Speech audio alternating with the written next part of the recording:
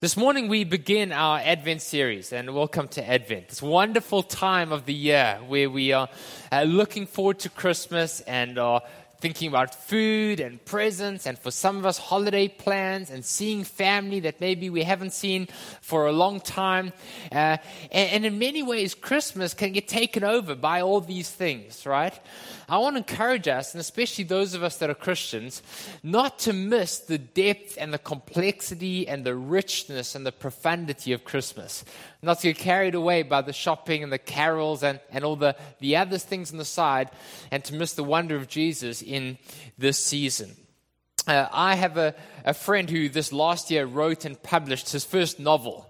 But before he did that, he took a writing course at university. And on this writing course, they told him, when you write a novel, if your first 3 sentences don't grip your reader, you're never going to get it published, and you're certain your book will never be read, right? Somebody should have told Matthew that bit of advice. Matthew starts off the most widely read book, the most translated book in the entire world, the book that's been published and produced and sold more copies than anything else in the world, with this long list of 42 names, half of which we can't even pronounce. And you might think, what a way to begin a book of the Bible. What a way to begin the New Testament. And yet hidden in these 17 verses are a couple of gems, of diamonds, that will help us understand so much of what the entire Bible, the gospel, is all about. Why the gospel and why Christmas really is a season of good news, of great joy.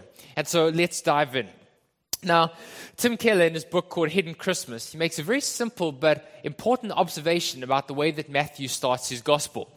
And he says that Matthew doesn't start his account of Jesus the way most people start a story. When most people start a story, you say something like this: once upon a time, right? Or in a castle far, far away. Or there was once a man that had 12 fingers and 12 toes, or whatever it is, okay? And when you hear that, what do you think? You think, this is going to be an interesting story, maybe a great adventure, but it's probably not true. But Matthew doesn't start off in any of those ways. Matthew starts off, how does he start off with? He starts off with the facts. He says, now this is the genealogy of Jesus. Now, if English isn't your first language, genealogy is a big word that just means lineage, the bloodline of your descendants, your ancestors, okay? And so Matthew starts off with the facts. He says, this is how it began. This is the story. This is the facts of how Jesus came about. And the reason he's doing that is because Matthew's not just trying to give us a good story with a moral to observe. Matthew's not saying, let me tell you a story and there'll be a good principle or for some good advice for how to make a success of your life. He's coming with an announcement. He's coming with some news. He's saying, here's something I want you to sit up and take note of. Not just good advice, here's some good news. And what is his good news? What is his announcement that he wants us to take note of? Well, there's at least 3 things in this passage that we see this morning. Okay, the first one is this. Matthew's going to tell us that Christmas is all about the good news of God's incredible faithfulness. The good news of God's incredible faithfulness. Look at how verse 1 starts off. Okay, he goes like this. This is the genealogy of Jesus Christ, the son of David, the son of Abraham. Now remember, who's Matthew's audience here? He's writing to, obviously, first century readers, but he's writing specifically, hey, sorry to interrupt sentence, Sam and Jackie, welcome. It's great to have you guys. I don't know if it's your first time, they've just had a baby. Emily, it's great to have you guys. Oh, there she is. Nika has stolen Emily already, and wonderful to have you guys back here. Sorry about that mid-sentence. I just saw you guys. Welcome to have you back. Okay, so as we were saying, Matthew is writing to first century Jewish men and women. He's not writing to Gentiles. He's specifically writing to those that are familiar with the Old Testament scriptures, those who would know in the story.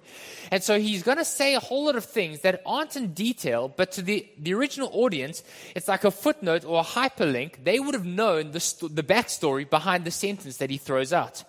And he starts off with this list. And in this list, or let me say, in ancient times, a family's lineage, a family's genealogy, their long family tree, was a very important part of one's identity. Okay, these days we're a bit more individualistic, and so I think, my grandparents, that's their life. I'm going to be my own person.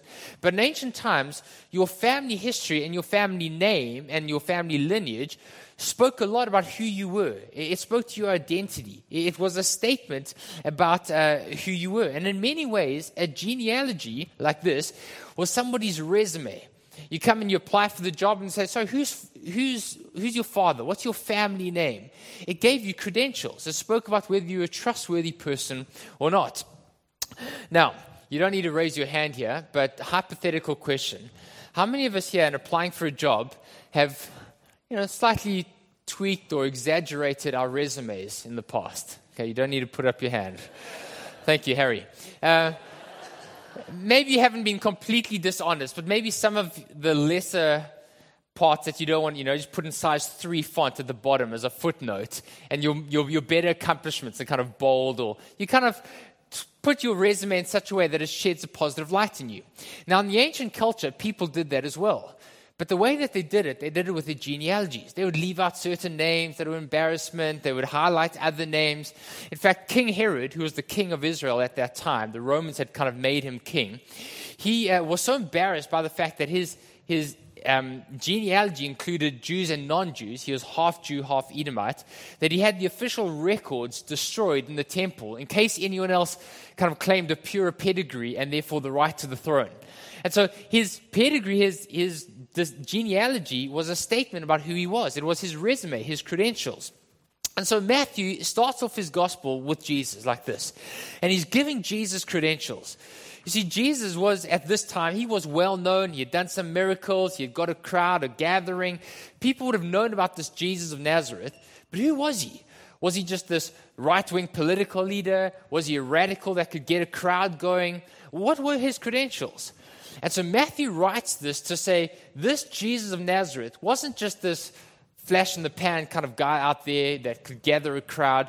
He wasn't just this strange political figure. Actually, Jesus' heritage is every bit as Jewish as Abraham, Isaac, and Jacob.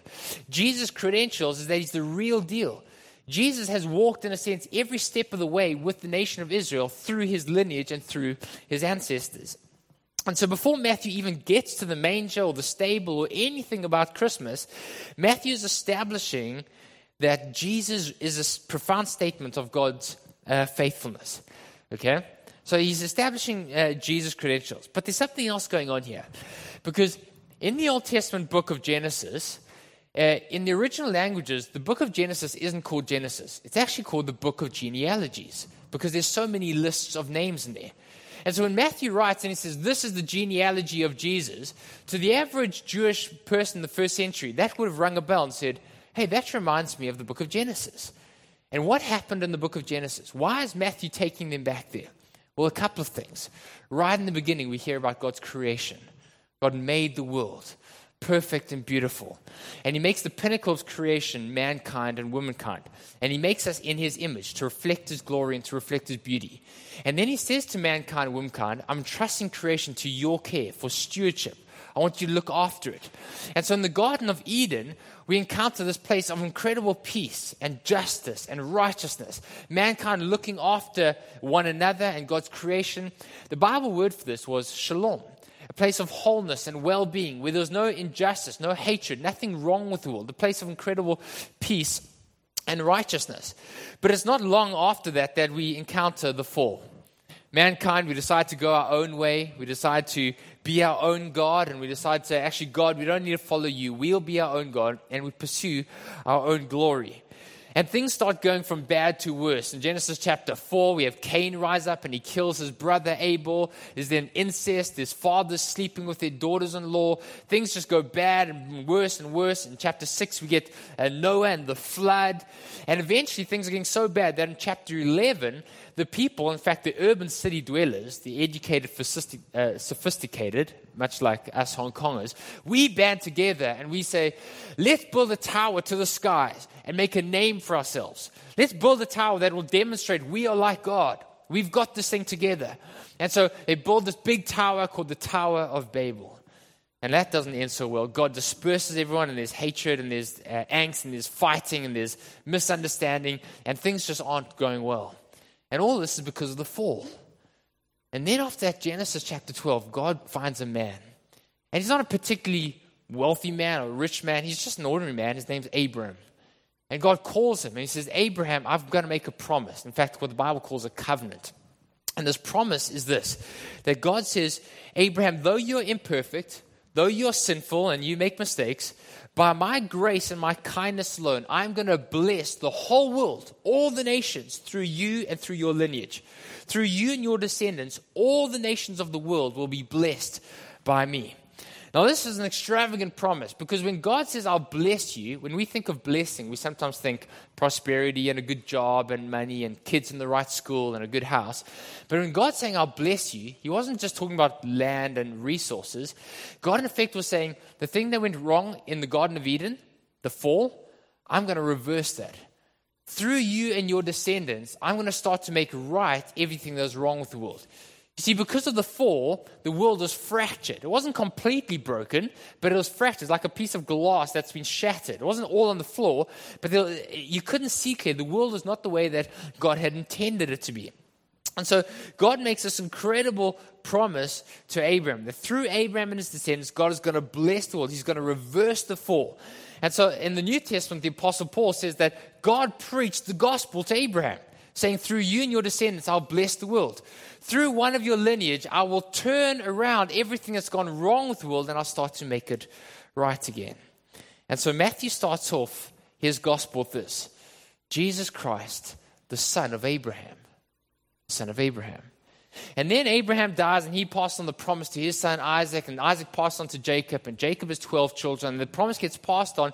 And throughout the Old Testament, the promise is that through you people, there's going to come one who will put right everything that's wrong with the world. And eventually this promise gets passed on, and there's high moments and there's low moments and there's good times and bad times. And eventually the climax is this king. He's the first true king of Israel, and his name is David. And David is an amazing king. David, he wasn't perfect. He made some mistakes. Like Abraham, he wasn't particularly special. He was just a shepherd boy. But God chooses him, and he becomes the greatest king that Israel have. And it's during David's rule that Israel flourishes. There's peace, there's prosperity, there's security. Things are going right. Israel's not at war that much anymore. And it's during David's rule and reign that Israel flourished. It's during David's rule that Israel is a light to the Gentiles. It's during David's rule that Israel most experienced the shalom and the peace that they lost in the Garden of Eden. During David's rule, David shows incredible kindness and grace to his enemies. To people that had wronged him, he invites them back. And so to David, God makes the same promise as he did to Abraham. He says, one of your descendants will come after you. I'll raise him up to be a king like you, and he will come from your bloodline, and I'll establish his kingdom forever. And so in answer to the question, Matthew is answering this question, who is this Jesus guy? Is he just a radical? And Matthew answers the question and says, this Jesus Christ is the son of Abraham, the son of David. Friends, you see what Matthew's telling us here? Do you hear what he's saying? He's saying this Jesus is the one that has been promised ever since the time of the beginning of the world. This Jesus, the Christ, is the promised descendant of David. This Christ, through whom the whole world will find their blessing, this is the Christ through whom the fractured world is being put right again. Friends, sometimes it seems like God's promises are slow and take forever to come to us. Sometimes, imagine the people of Israel, right? God gives them these promises, and then David is king, and things are going right, and things start to deteriorate. And year after year after year, they're crying out, God, where are you? We thought you'd promised us goodness. We thought we were your special people. And God says, I'm sending the one. And then they wait longer, and then they die, and the next generation, God, where are you? And generation after generation has been waiting for the promise. And then after the exile, they come back. And for 400 years, God is silent. Not a prophet, not a word, nothing. And the nation of Israel is wondering, where are you, God? Have you forgotten us? Maybe all those promises, we can't really depend on you. Friends, Matthew's telling us that at Christmas time, the story of Christmas is that though it may take a long time, though it may seem slow, though it may seem like God has forgotten us, God delivers on his promise. All those promises that God made thousands of years ago to Abraham, and to Isaac, and to Jacob, the people of Israel, and to David, and to kingdom after kingdom after kingdom. All those promises God delivered on his word. Tim Keller says it like this: you cannot judge God by your calendar. He may appear slow, but he never forgets his promises. He may seem to be working very slowly, even forgetting his promises. But when his promises come true, and they will come true, they always burst the banks of what you imagined. In the book of Isaiah, there's this one instance where the king of Israel's name is Ahaz. And Jerusalem is surrounded. The enemies are all around. And he's in deep trouble. There's a siege going on. They've got no hope. The enemy is this. If you go right, the enemy's there. If you go left, the enemy's there. And so Ahaz cries out and says, God, where are you? Have you forgotten us? And God sends him a word. He sends Isaiah the prophet. And Isaiah comes to him and says, Ahaz, God hasn't forgotten his word to you. And so he says, God will give you a sign. And this is the sign. The virgin will conceive and give birth to a son. And his name will be Emmanuel, which means God is with us. Friends, Christmas is the time when God delivers on his promise. Christmas is a profound statement of the faithfulness of God. Friends, I don't know what challenge you're going through. I don't know what difficulties you face, but the baby from Bethlehem, Jesus Christ, the son of Abraham, the son of David, promises that though it may appear slow, though there may be twists and turns, and though it may not work out exactly as you wish, when God promises not to leave you or forsake you, he delivers on his word. This is Jesus Christ, the son of Abraham, the son of David. Good news of God's great faithfulness. Okay? First thing. Second thing is this: the good news of God's incredible grace. Now, second time for confession, okay?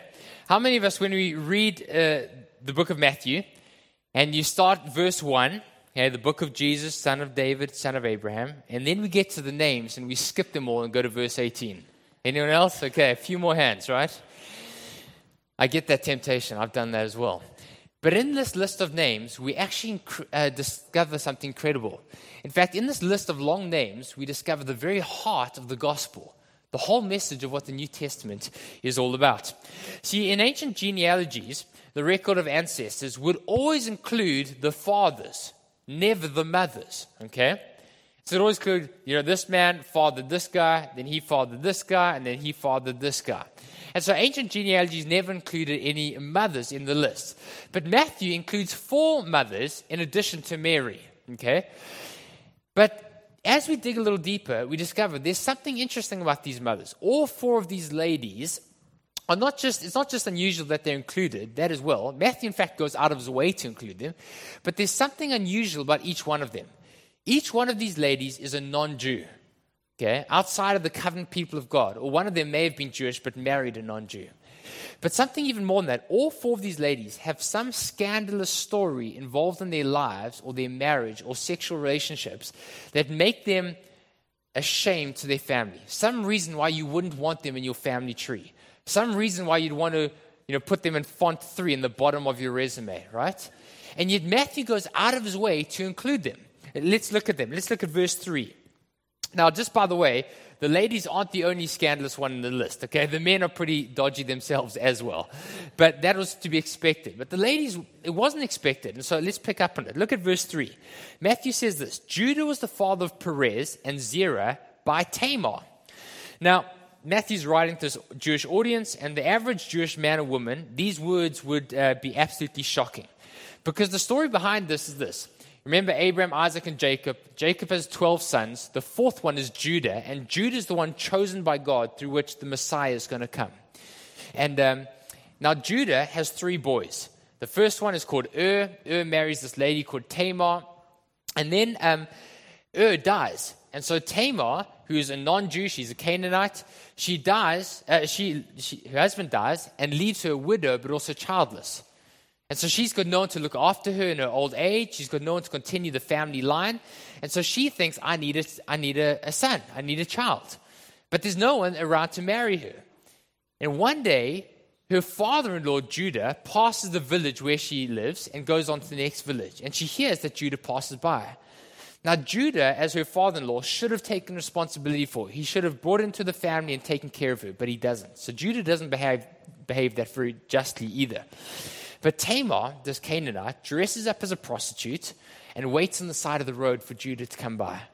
And Judah comes back, and she's got a veil so he doesn't know who she is, and she seduces him to sleep with her.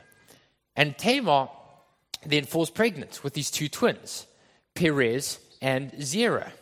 And so here is Tamar, who falls pregnant by seducing her father-in-law, pretending to be a prostitute. And through this family line comes the Messiah. Now, Matthew could have just written and said, Judah was the father of Perez, and Perez was the father of Hezron, and just kind of like skipped over the whole incident. But he doesn't. Look what he says. He says, Judah fathered Perez by Tamar, his daughter-in-law. And he's telling us something here. He's bringing attention to the fact that Tamar is involved in Jesus' lineage. And then look at verse 5. It says, Matthew tells us Salmon was the father of Boaz by Rahab. Boaz was the father of Obed by Ruth. And Obed was the grandfather of David. Here we have two more women, Rahab and Ruth. Now, Rahab was also a Canaanite. She lived in Jericho. She was also a prostitute. Remember, she was called Rahab the harlot. That was her name. And Ruth, we know, was a Moabite. She wasn't a Jewish lady. And the Moabites were the enemies of God's people. They worshipped Chemesh, the child sacrificing God. And so here you have two more non-Jewish people that are brought into God's family tree, the lineage of Jesus. But then there's one more. Look at verse 6b. It says, and David was the father of Solomon by the wife of Uriah. Now here Matthew doesn't even name her. Who's the wife of Uriah? Can you remember? Bathsheba, right? Okay, so if you need a church, the story is this. King David, the greatest king that Israel ever had. He was great, but he wasn't perfect. One day he's kind of established his kingdom. He's the king of Israel. Things are going well. There's peace in Israel. There's a little bit of war on the borders, and so he sends his army to the border to go and deal with that skirmish. And but he's at home. And he's walking on the rooftop of his palace, and he sees down below, on the roof of one of the houses down there, there's this young lady taking a bath. And she looks really beautiful. And so he thinks, I want her. Okay? And so he sends a messenger and says, hey, who lives in that house down there, just by the way? And they say, oh, that's Bathsheba, the wife of Uriah. Now, David knows Uriah, he's in the front lines of the army. And so he calls Bathsheba, summons her to his palace, and being king, he gets what he wants, right? A few weeks later, months later, Bathsheba sends a message to the palace saying, pass this on to David. And the message says, I'm pregnant with your child. And so David quickly comes up with a plan. He says, hey, bring Uriah back from the front lines. And he says, Uriah, you've been fighting very hard. Why don't you go have a date night with your wife? Take her out for a nice meal and spend the evening with her. And he's hoping that then he will sleep with his wife, and then when she's pregnant, everyone will say, oh, it's Uriah's son, right? But Uriah says, hey, I can't go and spend the night with my wife when all my men are camping out in the field. I'm more honorable than that. And so he sleeps outside of his house, and he doesn't go to his wife Bathsheba. And so David says, oh, this plan hasn't worked very well. And so David sends a message back with Uriah to the general saying, make sure that Uriah gets killed in battle. And so Uriah goes into battle, all his friends retreat, leave him on the front, and he dies in battle. And David then marries Bathsheba. The child that Bathsheba is carrying dies soon after childbirth, but they have another son, and that son is Solomon. And it's through Solomon that the Messiah, Jesus Christ, comes. It's through Solomon that this tangled, twisted, gnarled family tree of Jesus continues. And so on one hand, we have here David, this greatest king of Israel ever, during his reign flourished, but also through David, this conflicted man that also murders this guy and sleeps with his wife. And what Matthew's telling us here is that even the very best men are only in the family tree by God's grace. And so Matthew has including all this in Jesus' resume. And it would have been so easy to skip over. But on one hand, he's building a case for Jesus' own mother, Mary, this unwed teenage mom, saying, listen, don't count her out too quickly because Jesus' heritage includes all these other people. But on the other hand, Matthew's telling us something. And what's Matthew trying to tell us? Why does he include all this in Jesus' resume? What's going on here?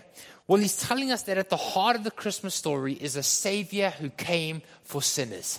He's telling us at the heart of the Christmas story is God who came into a broken world that didn't have it all together, that Jesus came to be with people who had messed up and made mistakes and made poor choices, that throughout Matthew's gospel, he's going to tell us again and again and again that Jesus, though he's king, though he's the long-awaited Messiah, though he's the Ancient of Days, he's the promised one from thousands of years ago, that Jesus is the one who's come to welcome to himself broken sinners like you and a broken sinner like me. That Jesus would later on say, those who are well have no need of a physician. Those who have got it all together, hey, you probably think you don't need me. I've come for those that are hurting. I've come for those that are broken. I've come for sinners.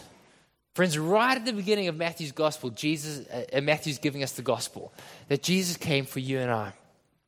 My virtual friend, Tim Keller, says it like this. Matthew's telling us that no one, not even the greatest human kings like David, do not need the grace of Jesus.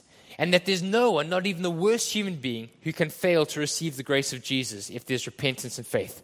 In Jesus Christ, king and prostitute, male and female, Jew and Gentile, one race and another, moral and immoral, all sit down as equals, equally sinful and lost, equally accepted and loved. And friends, that's why Christmas is the announcement of the good news of great joy. The angels came to tell us it's the good news that all of us, every one of us, no matter what your pedigree or your history or your heritage or your ancestors, whether you come from royalty or you were born under a bridge, doesn't matter who you are, that all of us, Christ has come to rescue us and to redeem us. Christ has come to take a fractured, broken world and to bring healing and restoration. Christ has come to the darkest parts of our world and our hearts and come to shine his light. Friends, the story of Christmas tells us that though all of us in various ways and forms have sought our own glory, sought to be our own gods, though all of us love and serve and trust the variety of gods, Jesus came for us. Jesus came to rescue us. Jesus came to bring us into his family. There's an amazing verse in the Gospels where it says, to all those who receive him, Jesus gave the right to become sons and daughters of God. And then in Hebrews it says, Jesus is not ashamed to call us brothers. Jesus is not ashamed to include broken men and women like you and I in his own family tree. And throughout the Gospels we see Jesus associating and welcoming with the broken and the hurting of the world. And he says, come, I include you in my family. Jesus came for those of us whose sin is obvious and blatant. And he came for those of us whose sin is private and well hidden. Jesus came for those of us whose brokenness is on display for all to see. And he came for those of us who hide it so well. He came to bring us into his family. And by including all these non-Jewish people into his list, Matthew's telling us that Jesus is fulfilling exactly what he said to Abraham all those years ago. That it wasn't just the nation of Israel. To the ends of the earth, in the farthest corners of Hong Kong and South America and the Amazon forest, in the urban cities of Shanghai and Beijing and Delhi and London and New York, in the backwaters of Accra, Harare, Cape Town, Madagascar, Jesus has come to bring healing and wholeness to all the world. And so Matthew ends off his gospel like this with Jesus' great commission. Go therefore into all the nations of the world, telling them about the wonder of my love. Friends, the story of Christmas is the good news of God's incredible grace for sinners like you and I. Third thing and last is this. It's the good news of great rest. So Christmas, the good news of God's great faithfulness, the good news of God's great grace, the good news of God's great rest. This is a little technical, okay? You need to think about this one, okay? You need to put your thinking hats on. You ready? Okay, thank you, Claire. Okay, verse 17. Let's go to verse 17. Last verse says this. So all the generations from Abraham to David were 14 generations. And from David to the deportation to Babylon were 14 generations. And from Babylon to the Christ were 14 generations, okay? Matthew's making a big deal of this 14 thing, okay? And if you are if you just have an English or a Chinese Bible, we might miss the significance of it. There's something about 14 that Matthew's onto, okay? And we know this for two reasons. One, because Matthew hasn't actually included every generation. He's actually skipped a couple of generations. When you read the Old Testament, you see there's a few more layers in between some of the names. And that's fine, because where he says, so-and-so was the father of so-and-so, that word father can also mean ancestor. So Matthew's not lying, but he's specifically arranged his writings so that there's 14 names, 14 names, 14 names, okay? Why is he doing that? But there's something else, because in Hebrew, each letter has a numerical value, okay? So for instance, let's just pretend the English alphabet, A would be 1, B would be 2, C 3, D 4, etc., etc. In the Hebrew alphabet, every letter has a numerical value, and therefore every word has a numerical value. Okay, you following? It's called a gematria, okay? This word has a numerical value. The word David, which appears many times in our list, it keeps on coming up. The word David has the numerical value of 14, 464, okay? Why is Matthew onto this thing about 14? What's so significant about 14? Well, the number 14 doesn't mean too much in the ancient Israel, but the number 7 does, right? Remember in creation, God makes the world in 7 days, and on the seventh day he rested. Throughout the Old Testament, the number 7 always speaks of completion, of finality, of achievement, of rest. The end of 7, things come to its fulfillment, a place of rest. So God creates the world in 7 days, and on the seventh day he rested. In the Old Testament, there's a law that said farmers, you can plow the land for 6 years, and then on the seventh year, you let the land rest. Farmers in the land must rest from their labors. And then there's this law that said after 7 periods of 7 years, after the 49 years, on the 50th year, the year of Jubilee, all debts are cancelled, property is returned, no one works, it's the year of Jubilee. And so throughout the Old Testament, there's this constant number 7 that reoccurs. And 7 is constantly talking about achievement, finality, the end of a series, a period of rest. Now, what's going on here? Matthew gives these 3 lists of 14. Or another way of reading it is Matthew gives 6 lists of 7 names, right? And then finally, he comes to the beginning of the 7th list. And there's just one name. And who is that name? It's the name of Jesus. What's Matthew saying to us? He's saying that all the promises that started way back there, the covenant promises which God made in the desert place to this moon-worshipping pagan called Abraham, all the promises that God passed on to his descendants, and one day the entire world would be blessed, all the promises of God which he kept on repeating and reiterating time and time and time again, the promises that God said over and over again, that one day will come a Messiah, one day there will be somebody who will deliver you, one day there will come a king, he will sit on the throne and he will rule and reign forever. For generation after generation after generation, God's been promising, and eventually he delivers his promise. And that person is Jesus. And so what Matthew is saying is that finally, after all these promises, the completion of the promises are found in Jesus. This Jesus of Nazareth, this is him. This Jesus lying in a manger will come our true and our final rest. That finally in Jesus we will find shalom once again. You see what Matthew's saying? That in Jesus we find our rest. Now friends, what does this mean for you and I? It means that you and I don't need to strive and work and struggle and fight to find our rest.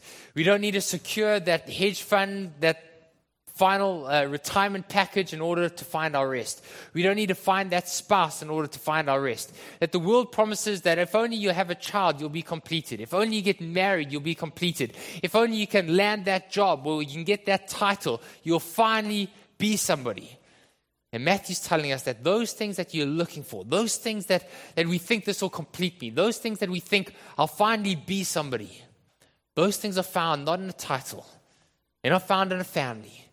They're not found in a bank account. They're found in the person of Jesus. And furthermore, he's telling us that all our fears and our uncertainty, Christmas promises that in the midst of all those things, we can find our rest. Because the history of all the world, including your life and mine, is in the hands of Jesus. We may not always understand it. We may not always get what we want. It won't always be easy, but Christmas promises that finally our hearts can find their rest, because Jesus is the promised one in whom all things find their completion. In him, they find their rest. Friends, this is the story of Christmas. This is what Christmas is all about.